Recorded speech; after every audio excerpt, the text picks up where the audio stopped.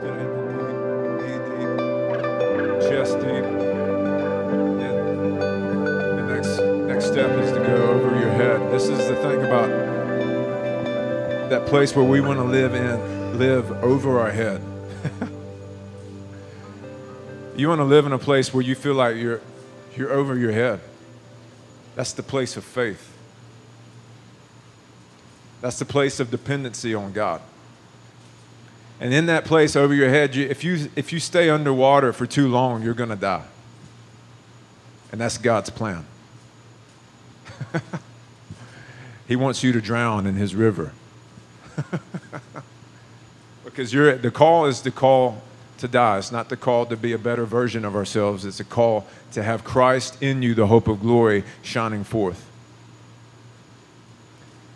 So to live in that place of the river where you're overflowing in the Holy Spirit will mean that you die. But it's also going to mean a place where you're over your head. But it's the most free place to live in. What happens when you go underwater? You're swimming underwater. You're in the deep end. You're not touching anything. I love going down underwater because it's so still, so peaceful, and I'm free. Like I can do whatever I want. I can do a flip. It's like flying, except in the water, you know. It's a place of freedom. It's a place of peace. So in the midst of being over your head, in the midst of dying to all our carnal flesh and the sins, there's peace that passes understanding. That's what it means to have peace that passes understanding, is that there'll be times you don't understand, and you have peace. That's why God gave that to us. You're not meant to understand everything. So that's the place that I want to live from. That's the place that we're called to live from. It said that Jesus walked in anointing without measure. You could substitute, pictures for anointing is river and oil. Jesus was living underwater. And that's what the baptismal picture represents. You're going under. As the old man, the old Travis, went under and died and is resurrected in the power and the life of Jesus Christ. You're called to live under. And when you come out, you're a new man. You're a new woman. And so I just encourage you guys to pray into that. Just tell God, I want to live over my head in the river. Father, I pray that for the awakening, that we would live over our head in the river, where there's life, where there's joy, where there's peace, where, God, we are living in the place of faith, and it's freedom. As for Christ came to set us free. Thank you, Father. And one thing that, whenever I just had this, I've got a few other sermonettes. I told y'all, preachers, they got like 5 sermons every Sunday. So I was just thinking, worship is such a value in our house. And if you come just for teaching, that's what you look forward to, then you will only get knowledge. If you come for worship, you get encounter. You get impartation. That's the place of encountering Father. And we get nuggets and revelation and stuff from teaching, but there's nothing like Father speaking to you yourself. It's much better than regurgitated from somebody.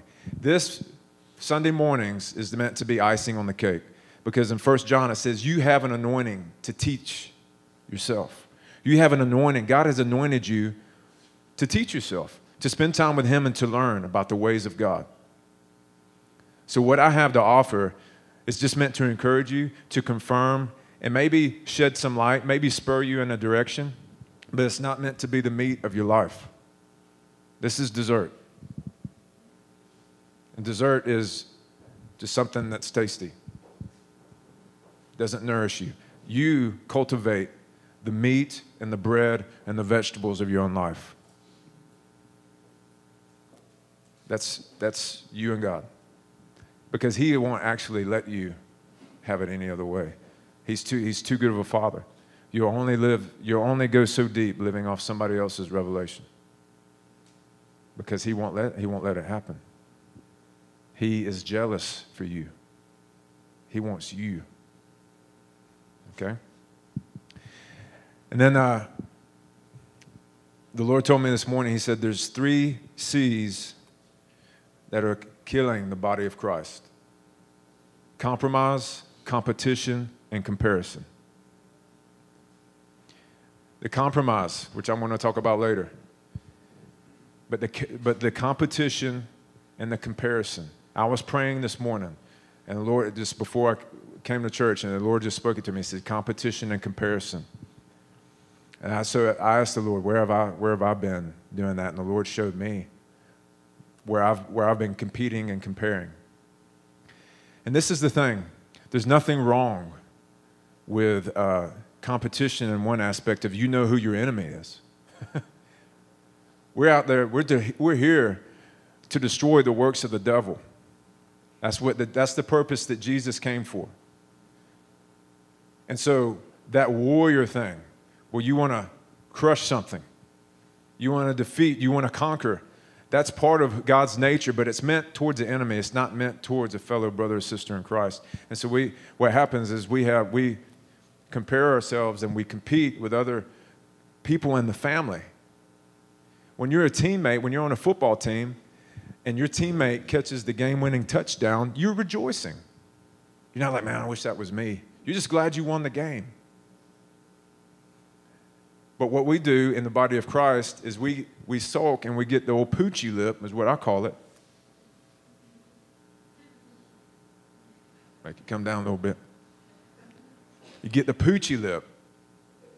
When you see God blessing somebody else, or you see them walking in something that you want to walk in, and you think, why doesn't God do that for me? That is orphan thinking. You are thinking like you don't have a father that cares about you, that's going to give you everything that you need. And that is rooted, that's a Cain spirit. Cain was competitive and comparing against his family because of his compromise and his offering to the Lord. He compromised. He didn't give the best to the Lord. Abel gave his best. And he looked and he saw that the Lord was pleased with Abel's offering, and he got mad, he got jealous, and he killed him. And so what happens when we have compromise in our life, we see somebody else who's not, and so we start the process of tearing them down because they don't look like us, and it's calling us higher, but we were like staying right where we're at, comfortable, compromised. And, you can't like make yourself righteous and holy. It's something that God shows you, but you have to say yes. You got to have a big yes to God. You got to have it's not about, holiness is not about having a bunch of no's. No, I'm not going to do this. No, I'm not going to do that. No. It's about having a really big yes to God. Yes, God. Yes, Jesus, I will follow you. Yes. Yes, yes, yes. I will listen. Yes, yes. It's about having a big yes. And so we're going to go into these things a little bit more. So character carries anointing. And I've been reading in 1 Samuel, and I've just been loving it. It's been good. It's almost been like I've been reading it for the first time again. And we want to learn about lessons from the life of King Saul. And actually, this is sermon number 3, sorry. This is a little bit apart, but there is a shaking going on right now in the nations, in the U.S. Hebrews talks about this. It says, and his voice shook the earth then, but now he was promised, saying, yet once more I will shake not only the earth, but also the heaven. This expression, yet once more, denotes the removing of those things which can be shaken, as of created things, man-made things, so that those things which cannot be shaken may remain. Therefore, since we receive a kingdom which cannot be shaken, let us show gratitude, by which we may offer to God an acceptable service with reverence and awe. For our God is a consuming fire. And so, we need to not only see our Father as our friend, but we need to have a reverence and awe for God. Sometimes we're so focused on God being our friend that when he says something, we're like, it's like a roommate telling you something to do. No, I'm not going to, well, it's your turn to do the dishes or whatever, you know. So it's like, we need that. He is our Father. And one of the things I love about my dad that made it easy for me to relate with God was that God was a God of authority. My dad said something, it was everybody at attention. Woo! Because he carried authority, and he was a man that you respected. And so when that is translated, that was something that was given to me from my father as I relate to God, is that when God says something, I'm like, I want to obey. Here I am. Lord, what's up? And so what I've had to learn is to be friends with God. Some of you it's easy being friends with God. You need to learn, yes, sir. I will obey. Okay? He is a consuming fire, and he's going to shake everything. What is he going to shake? What are the things that are man-made? Number one, that he is going to shake. In Scripture, especially the Old Testament, it talks about, it says, Isaiah 44 is one place, Psalm 115, I believe, talks about idols. It says, a man chops down a tree. He uses half of it to make a fire and cook his food. And he takes the other half, makes an idol out of it, and says, thank you for giving my food. Thank you for giving me my fire. You are worthy. And he created it with his own hands. That's like the most absurd thing I've ever heard of. But we do that. It just may not look like a wooden pole or a statue. But we create things that are idols in our hearts that we bow down to. And we're like, oh, thank you for giving me peace. Thank you for comforting me. Thank you. Thank you. And we bow down to that idol that we've created. Those things, when God shakes things, he shakes those idols because he is a jealous God. It says right here, he is a consuming fire. And it says that God's jealousy is like a fire, a Song of Solomon. It says, set me as a seal upon your heart, as a seal upon your arm, for love is the strongest death, and jealousy is as fierce as the grave. Its flashes are flashes of fire. He has a jealous love for you. When he comes and shakes those idols, it's because he's a jealous father. If I saw one of my children being abused, I'm coming with the fire. And he's the same way about you. You may not know it, but your idols abuse you. They don't bring you life.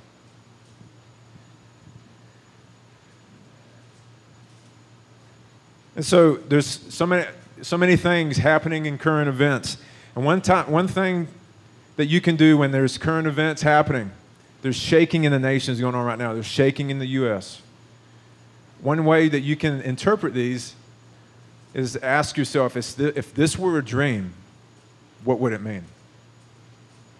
If this were a dream, what would it mean? So the ISIS situation, if this were a dream, what would it mean? Imagine having that dream that there's terrorists that are invading nations. It's nothing, it's 2 + 2. Pray against evil. Ask God to have mercy. Ask God to protect. The Ebola thing. People are freaked out about that. I'm not one of them. But still, you have to be aware.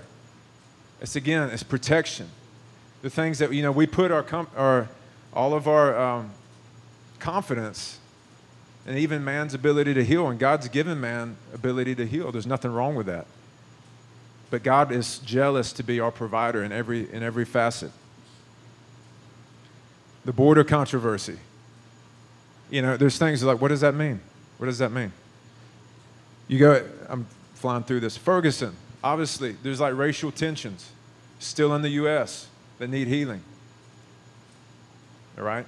We're praying, and we want to pray for the black church. We want to pray for unity When I talk about the black church, I'm not talking about black churches. I'm talking about Christian believers that God would raise up even more leaders in the black church and in the white church that would have racial reconciliation. There was a guy that was one of my professors in seminary during the civil rights movement. He was in Virginia, which a lot of stuff was going down in Virginia at the time. And he and a black church, he had a white church and a man that pastored a black church, they got together, and for like a year and a half, they had services together in the midst of the civil rights movement. It's things like that need to go on. But the most important thing, all of these things have to be covered in prayer.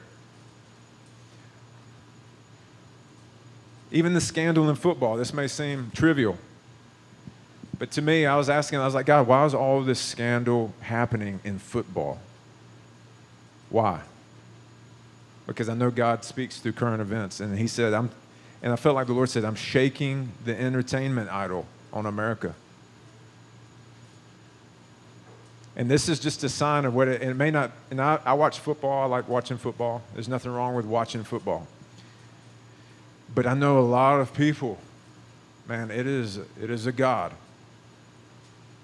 And the venom, the bitterness that comes out from just a ball game is absurd. It's absolutely absurd. When people start criticizing players, criticizing coaches, getting on other teams, it's absurd. And there's playful, jesting and that kind of thing in the competition. But I'm talking about when it gets nasty. There's just no place for that. All right? And so all of these things are pointing to a shaking that's happening. And we want to be alert. We do not want to be unaware of what God is doing in the earth. And we want to pray. We pray as a family. We pray individually. Flash prayers. Sometimes we think if we don't have like a 5-minute prayer about something, it's not effective. But as I'm going throughout my day and I think about the U.S., I think about ISIS, I just say, God, have mercy on our nation. That's all you got to do. And I'm just praying these little flash prayers throughout the day as I think about it. Have mercy, Father. Protect us. Have mercy. Because I'm working. I got kids. There's not a whole lot of quiet time. And so don't think because you're not segregated in your prayer closet, you can't pray for the nation, pray for these issues. All right. On to the 5th sermon.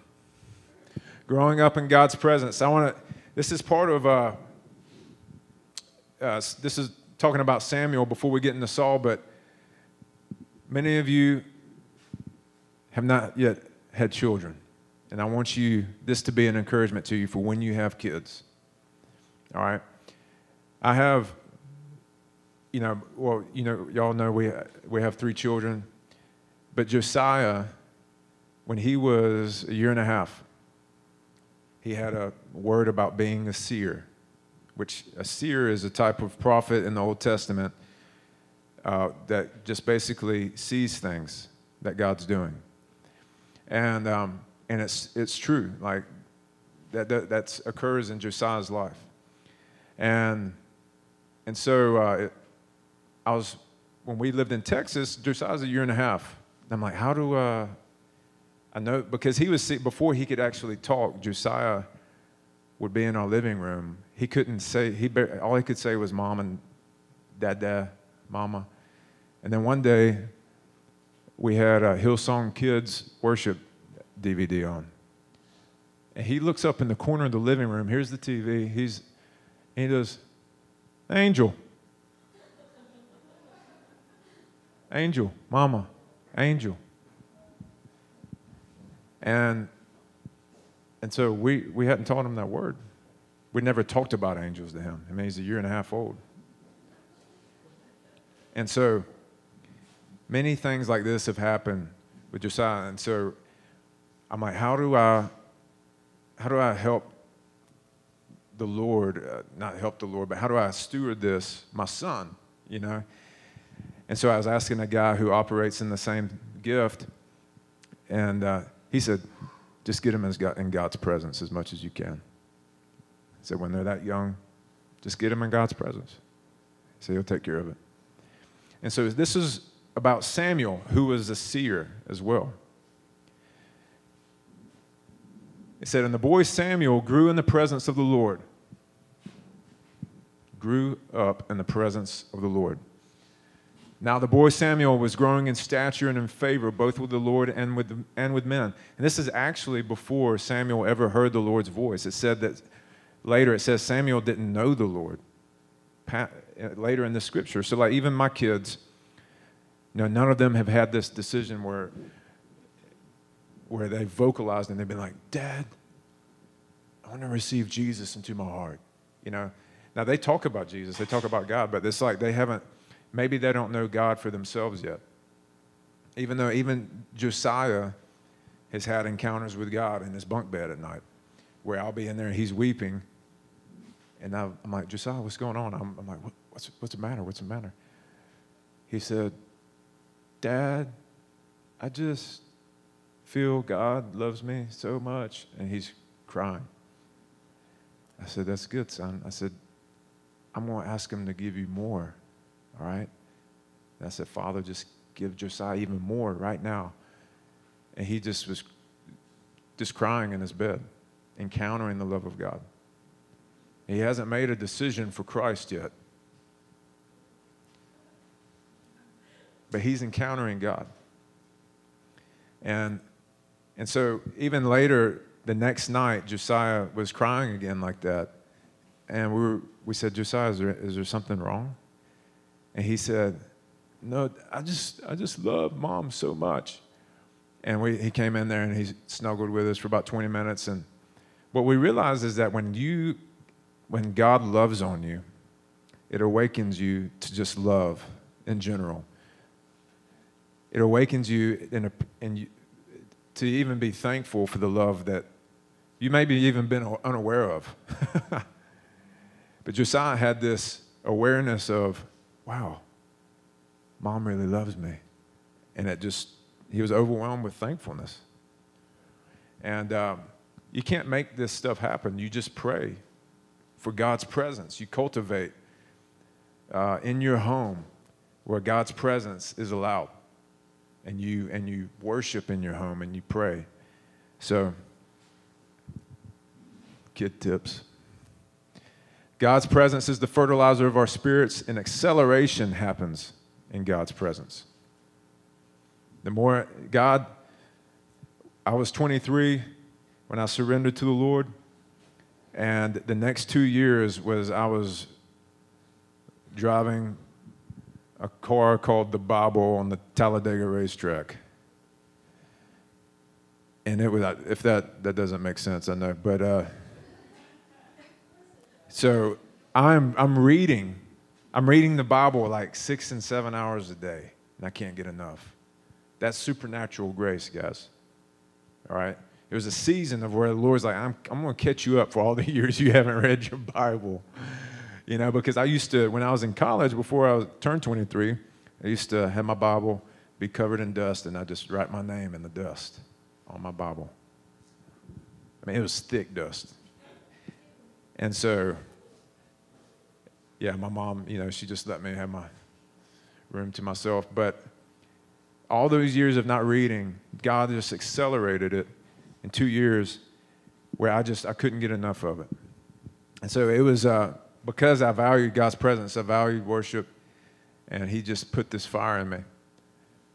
Now I want to transition to talking about Saul and talk about how character carries anointing. So in 1 Samuel chapter 10, verses 6 and 9, it says, then the Spirit of the Lord will come upon you mightily. It's talking about Samuel is telling Saul what's going to happen after he's anointed king. And you shall prophesy with them and be changed into another man. That is awesome.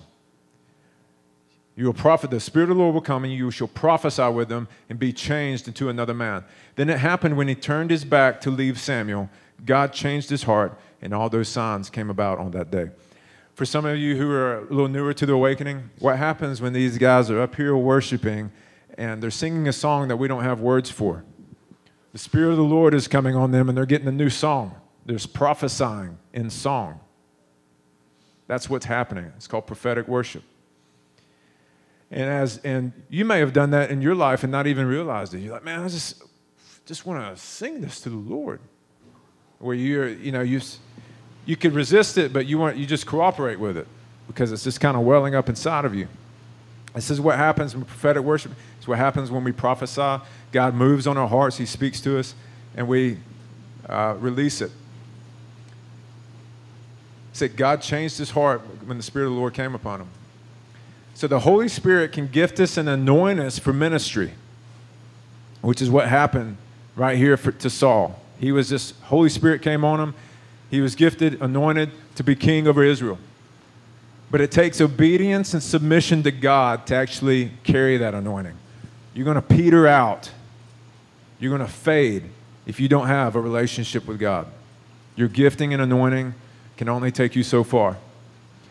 So that is why humility is the doorway to the kingdom of God, because a lot of people trust in their gifting. They trust in their anointing. And there's some highly, highly gifted people that can do amazing things in their gifting apart from God. But that's actually very sub-maximal of what they're called to do. Because it may, in our eyes, look amazing. But to God, he's like, no, I've actually called you up here. So the fear of man brings a snare, but he who trusts in the Lord will be exalted. The crucible is for silver and the furnace for gold, and each is tested by the praise accorded to him. So we're going to look at, how Saul just basically feared man over God. Saul didn't have the identity and therefore the character to carry the anointing. Your character flows out of your identity. Saul was actually, when Samuel was looking for who God was pointing out to anoint as king over Israel, does anybody familiar with the story enough to remember where Saul was found? Can anybody just throw it out there? Hiding in the baggage. Samuel was like, God's shown me the man. Where is he? I mean, I know he's supposed to be right here. And Samuel was in the baggage, and he was like, he's the tallest dude in Israel. And he was found hiding in the baggage, and he stood up, and he's like, I'm over here. Because he didn't know who he was. He didn't know that God had gifted him and anointed him to be king. I don't think that God had necessarily had to have David if Saul would have been like David. Does that make sense? But Saul had no history with God like David did. He did not know who he was, so he didn't have the character to carry the anointing. Your gifting cannot carry you through trials. Your gifting cannot carry you through trials. Only God can carry you. Larger than life, highly charismatic personalities can actually be mistaken for strength of spirit. A person can be incredibly quiet, gentle, and shy, yet possess the spirit of a mighty warrior. You have people that, Mother Teresa, tiny Romanian woman, very quiet, did not care to be on the public stage, but people put her there. And God trusted her there because she didn't want to be there. She would say things that, she had the one-liners before Bill Johnson did. She just would say, anything, the smallest thing done in love echoes in eternity. And you just be like, whoa, wow. So God told me to start a school, so I just started drawing in the dirt. Yeah, start with what you have. Okay. Wow. You just, the simplest things. Saul was placed in a position of influence and authority before he had that character to carry the mantle.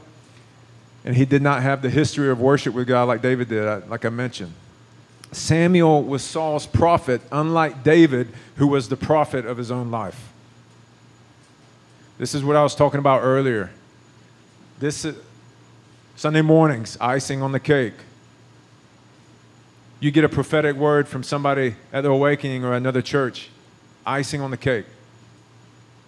And it may help you, like stir something up in you. That's the purpose of it. But who has to walk that out? Is the person who gave you the prophetic word going to hold your hand and be like, now, okay, this is what you do now, all right?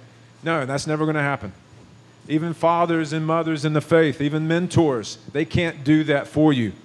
I had one mentor, this was basically his advice in a nutshell for 6 years to me. Travis, you're just going to have to ask the Lord about that. Thanks, Rick.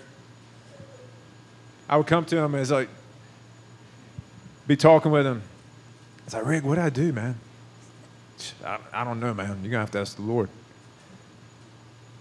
All right, Rick, thank you, man. But it's like one of the best pieces of advice I've ever gotten because it made me turn to the Lord. I wanted an answer. I wanted somebody to tell me what to do. But I didn't want to, in that moment, press into God. I wanted somebody to just tell me what to do. Come on. So, I mean, you've lived life. You're 20 years older than me. Somebody tell me what to do. Rick's like, I don't know. Ask the Lord. I love Rick. He would be, he says, man, he's an old cowboy. Man, I was just walking out in the hayfield, just battling with God. He said, Rick, you're stubborn as a mule. And he just would go into all these things that God showed him and just be crying the whole time, heartbroken that he had disobeyed God. And he says, man, I just got on my knees in the hayfield. Just worship and thank God for forgiveness. And he just talked about how each one of his kids, how he had to listen to God for each one of them. Because there was not this formula to raise them up. He had 2 daughters and a son, just like I do. And he was just like, I had it for Victoria. The Lord told me to do this. For Kendall, the Lord told me to do this. For Latham, the Lord told me to do this. And it was all different. And he had to go to war on his knees, so to speak, for his kids by listening. By listening. Saul did not do that. Prophets were obviously a part of like the way God had structured his government back then. But even David had prophets. He had priests. Zadok, who was a seer as well, was one of David's priests. And David one time he said, go inquire of the Lord for me. Are you not a seer? So it wasn't that David did not have people prophesying to him in the name of the Lord. But David also wrote the majority of the Psalms, which are prophetic songs that he heard from the Lord himself that he was writing. He was a prophet, and the New Testament says that he was a prophet. So he was his own prophet and heard from the Lord and cultivated the inner life. And when he was in the wilderness, he says, I fought the Lord delivered me from the lion and from the bear, and this uncircumcised Philistine will be the same. He had the character to carry the anointing. David didn't try to be a king. He was a king. Say that again. David didn't try to be a king. He was a king. In his heart, he didn't have to try to be somebody different. He was just David with a crown on his head. Saul tried to be somebody else. You can only be a king, rule and reign, when you actually know the king. I say this about wisdom, is like nobody really has wisdom. Like you listen to the one who has wisdom. Because in Proverbs it says, listen, my son, to my commands. Oh, and do what I tell you to do, and life's going to go well for you. Listen to me, son. There's so many times, listen, son, listen. And when you read Proverbs. And this is The difference between somebody who is wise, a wise person listens to the Lord, and the fool says in Proverbs chapter 12, verses 15, it says, a fool is right in his own eyes and does not listen to correction. It says, and then in other place it says, a man's ways may seem right in his own eyes, but in the end it leads to death. And so, always having the ear to the Lord's heart, always listening to the Lord for wisdom. Corey Russell, I've been reading some of his stuff lately. He says, God is going to take people like David, those who have cultivated a history in God during seasons of obscurity, who've experienced breakthroughs in areas of shame, fear, and rejection, and who have drawn closer to Christ, and place them in positions of authority over nations. They will be delivered from the need for stages and platforms and will be wholly fulfilled in ministering to an audience of one. That is why there is small beginnings. That is why there is places of obscurity. And the Lord actually, 10 years ago, he told me, Travis, I want you to be a Delta Force soldier for me. And I was like, well, what does that mean? He says, I want you to go behind enemy lines and drop bombs of light, but are you okay with not being seen? And I said, yeah, I'll sign up. And I knew in my heart I actually wasn't okay with not being seen in that moment, but I said yes to God. I was like, I know I'm not in that place yet, but Lord, I want to be. So I said yes to God, and he's done a lot of work in me to where I'm like, I don't care necessarily, I don't care how big the awakening gets. It's all up to the Lord. I can't grow a church. I can't make people come here. I don't try to get people through the door. I'm just here to worship God and give away what God's asked me to give away. And Jessica and I resolved in our hearts. We said, if it's just me and you, babe, having a devotional that we call The Awakening, then we'll do that. Because we can't make this happen. I'm not gonna waste energy and resources trying to get people through a door so I can waste more energy and resources on people who are in a spectator sport. Because I want people to learn the ways of God. I want them to learn that service and humility is the way into the kingdom. I don't have corner markets on any of this, by the way. I'm in process just like the rest of you. But we are here to be a people that can be a habitation for God. And for that to happen, he's got to build us up, stone upon stone, with Jesus being the chief cornerstone.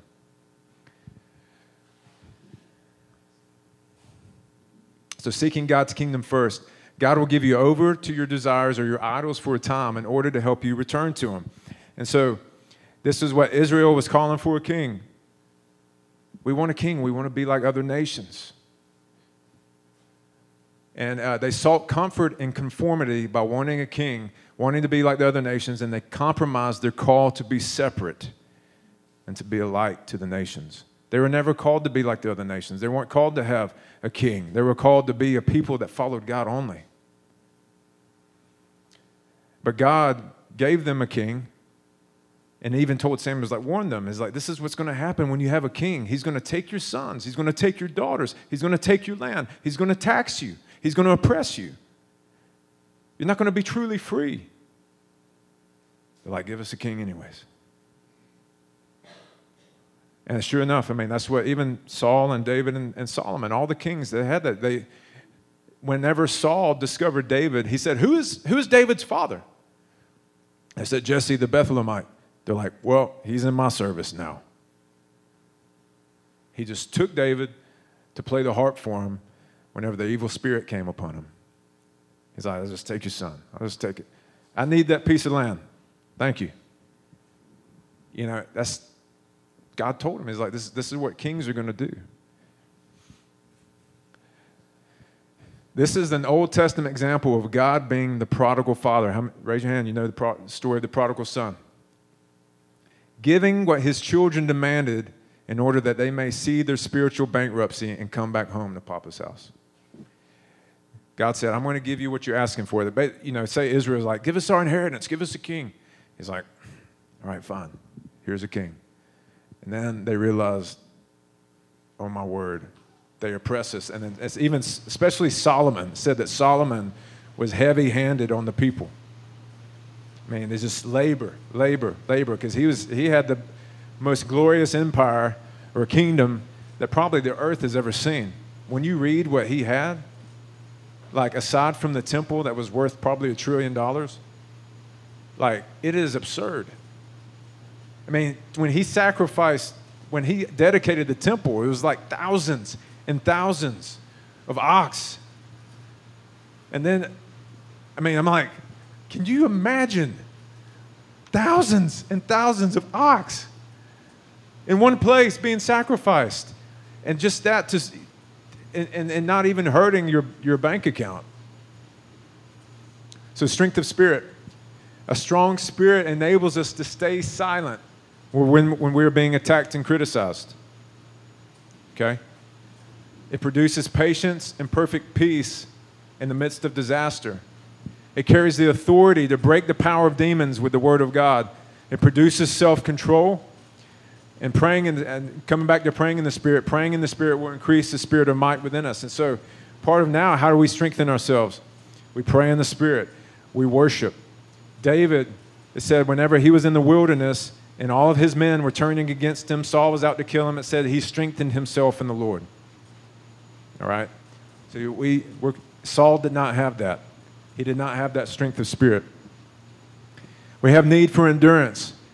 For you have need of endurance, so that when you have done the will of God, you may receive what was promised.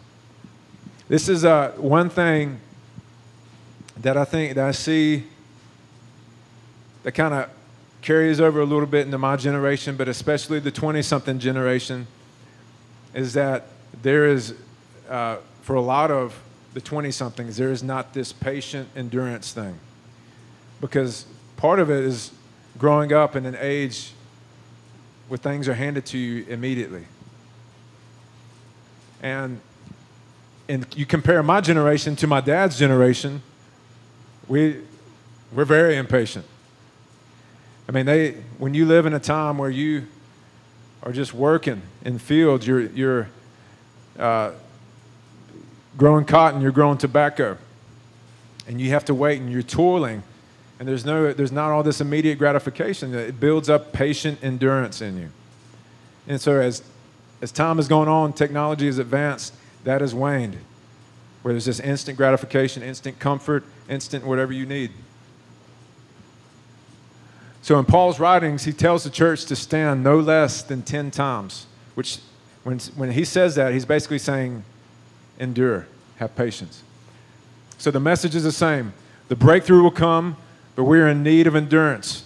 We need divine strength and might in our spirits to stand, to resist, to fight, and to declare the will of God in the earth. So partial obedience equals disobedience. I'll paraphrase the 1 Samuel chapter here. Samuel told Saul, he's like, wait for me after 7 days, and I'm going to make peace offerings for you before you go into battle. Saul went to where at Gilgal. 7 days passed, there's no Samuel. So Saul was like, and there was enemies all around waiting to fight. Saul got impatient. He says, all right, well, Samuel's not here. I'm just going to go ahead and make the peace offerings. And he assumed the role of a priest. He disobeyed the word of the Lord and jumped the gun. Samuel came right after he made the offerings. He's like, what are you doing?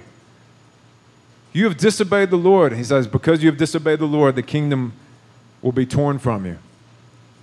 And Saul said, forgive me. And he reached for Samuel's robe and it tore off a piece of his robe. And Samuel looked at him and said, just like this piece of cloth has been torn from you, the kingdom will be torn from you and given to another. And it's because of his partial obedience, which equals disobedience. Saul's big mistake was that he always thought he had a better idea than God. he would tweak the word of the Lord, what God had asked him to do. All right, God, I'll do it, but I'll do it this way. That's tweaking. You're not obeying the Lord. He tells you, he told Bobby Conner one time, he said, all right, I want you to prophesy in this man's ear, and I want you to nibble on his ear. He's like, what? So he went over there. He prophesied in this man's ear, and he put the dude's earlobe in his mouth and went. And the dude fell out in the spirit. And what had happened, this man's wife had just passed away. And every night before they went to bed, she would nibble on his earlobe. And God, like, just completely, like, this guy was in depression. God completely, and what Bobby Conner said in his ear was what his wife said every night before they went to bed. She would say this phrase and nibble on this guy's earlobe, and then they would go to sleep. Bobby Conner did the exact same thing, and this dude got rocked by God. Now, Bobby Conner said, all right, I'm just going to whisper in his ear. It wouldn't have happened. So partial, you have to obey the Lord. The Lord told me, he told me this. He says, Travis, you'll jump when I say jump, but you forget to ask me how high. And so that is part of listening to the Lord. Lord, you want to say this? How do you want me to say it? When do you want me to say it? We ask the Lord those things. So character flaws of Saul. Saul saw himself as little in his own sight. Saul had an orphan mentality. He was a pauper disguised as a king. You know, Proverbs says says the people basically are done for when a slave is made a king. You know, and so what it's saying is like when you have the slave mentality, guess how you're going to rule people? As slaves. But when you're a king, truly a king, like Jesus, who is a servant king, you come and you serve the people. Saul makes excuses and blames the people. He told Samuel, he said, these people, they wanted to do this. They wanted to make the sacrifices, and I was right here, so I made the sacrifices. He made excuses. He blamed the people. Saul had a rebellious spirit, not a submitted spirit. Samuel said, because you've done this thing, this is the sin of insubordination and rebellion, which is as witchcraft. Strong. Insubordination, disobedience to God, he says, as witchcraft. Saul ultimately had a spirit of compromise.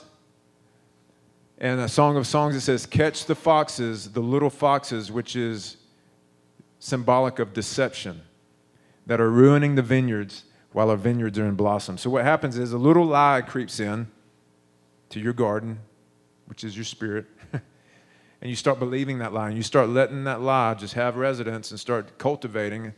Weeds start growing up, starts choking out the word of the Lord in your life, and now the garden's ruined.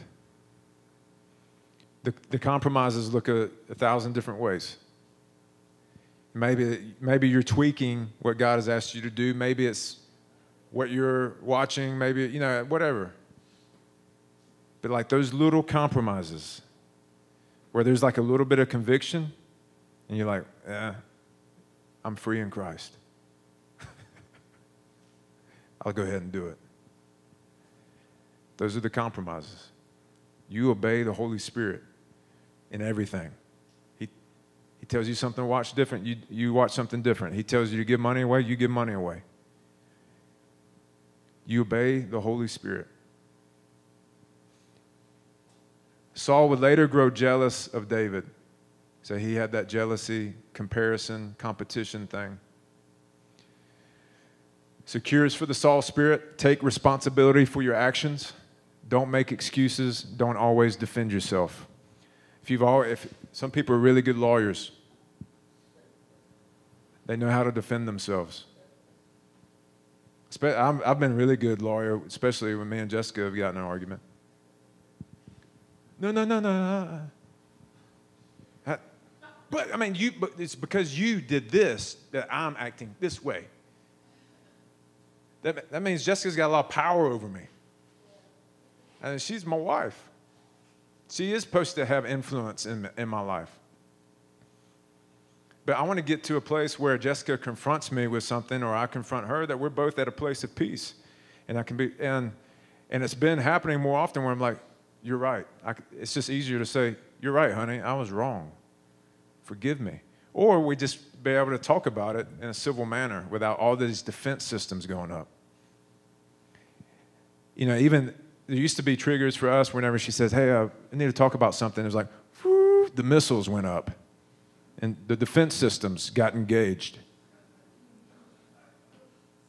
And for her too, I would say something, whoop.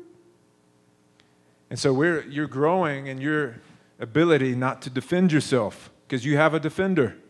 You have peace. All right?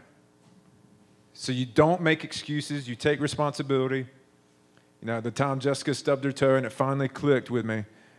And she stubbed her toe. She's like, oh, my toe hurts. And I was like, oh, okay.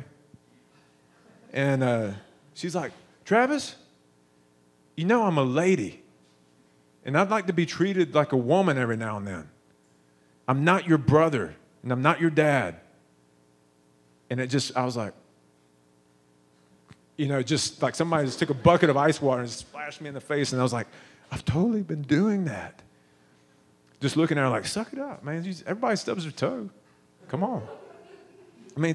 Stub toes hurt. Yeah. What do you want me to do? I'm like, that was the attitude I have. It's super compassionate. But I was like, whoa, I've been a jerk. Forgive me, Lord. Don't be a victim. That's huge. Who likes being a victim? Oh, nope. Nobody does, but we do it all the time. Oh, you're doing this to me. Toddy, you're doing this to me. Taylor, because you did this, I have to be this way. That's what victims do. You're a powerful person. You've been given a spirit of power, love, sound mind, or self-control. Spend time with God and cultivate a history with Him and deepen your love for Him. Don't hide in your baggage. Seek healing and wholeness. Celebrate others' victories. This is huge. This just is a swift kick to the competition and comparison thing. When you see somebody operating or something happening in their life that's good, and you're like, oh man, you have these thoughts of like, why is that happening to me? What? Oh, they just have such an easy life. Look at Instagram. There's just glory, glory, glory all the time.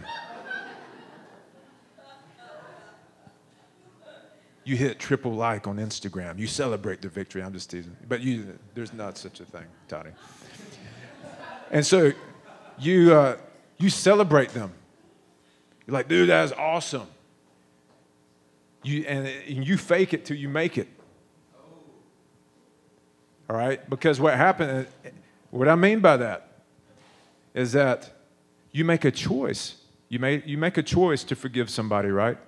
So if you don't feel like celebrating in your heart, if you're going to be stewarded, if you're going to be turned by your emotions all the time,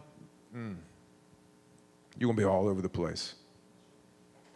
So even though you do not feel like celebrating somebody else, when you see them being blessed all over the place, you make a choice to rejoice. And so you're just like, I bless them, Lord. I bless them. Thank you, Jesus. And then when you see him, it's like, dude, that is awesome that happened. And then your heart will start changing. All right? Just like forgiveness, I choose to forgive that person. I may not want to forgive them. I make a choice because I know it's the right thing to do. And I don't want to be bitter in my soul. I don't want to have rottenness in my bones. And then as I start to forgive them, and I make choices, and maybe you have to do it a lot. Maybe you have to do it repeatedly, over and over. Then my heart changes, and I look at that person in a different way. I'm not making up speeches when I see them. That's a good clue. If you got bitterness, you're like, oh, there they come. What am I going to say? Oh, hey, what? Yeah. And then you might start making up speeches, or they're not even in the room. You're just like, man, if I could do that over again, I would just say this. And man, I'll just give them what for, tell them what, and so you're making up speeches. And so so when you see that person, forgiveness has been accomplished in your heart because you've chosen forgiveness. You see that person, and you're just free. It's light. There's no facades. You can be just who you are. Obey God completely. Don't interject your good ideas. And don't fear man, which goes with obeying God completely. Peter said this in Acts 5:29. He says, but Peter and the apostles answered, we must obey God rather than men.